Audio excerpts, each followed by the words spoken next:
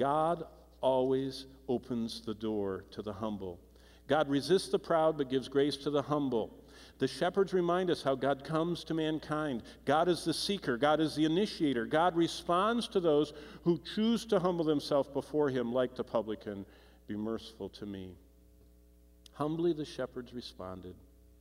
Humbly they were willing to listen. Humbly they sought to obey. God can always use the most distant, the most defiled, and the most outcast when they respond in faith, when they respond humbling themselves before him. The greatest plague on earth is pride. More people will miss the Christ of Christmas and the cross and heaven for pride, because all of us, like the shepherd's sheep, have gone astray.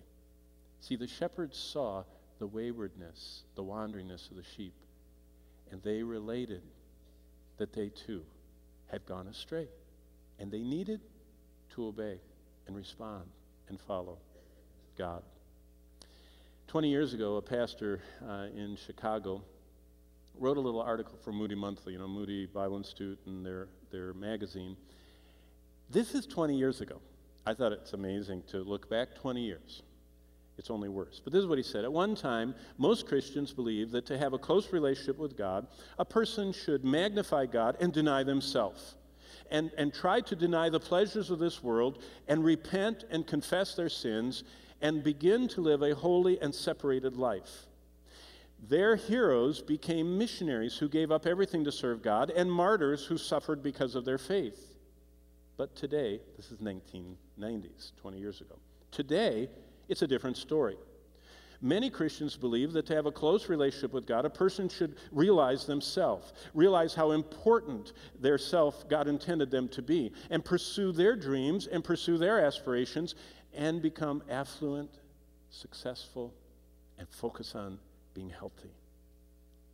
Now, there's not anything wrong with affluence or health, but to focus, he concluded this. This is 20 years ago. Their heroes become celebrities and self-made individuals who it would be nice if they happened to be Christians.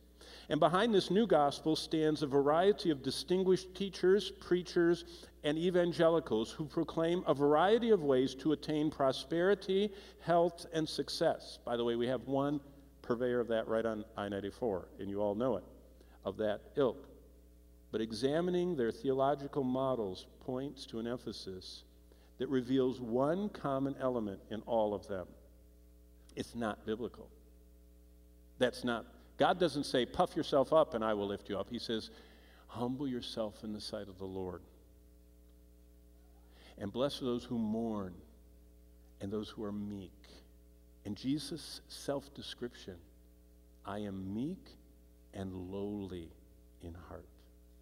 That's not anybody's normal description of themselves apart from the work of grace.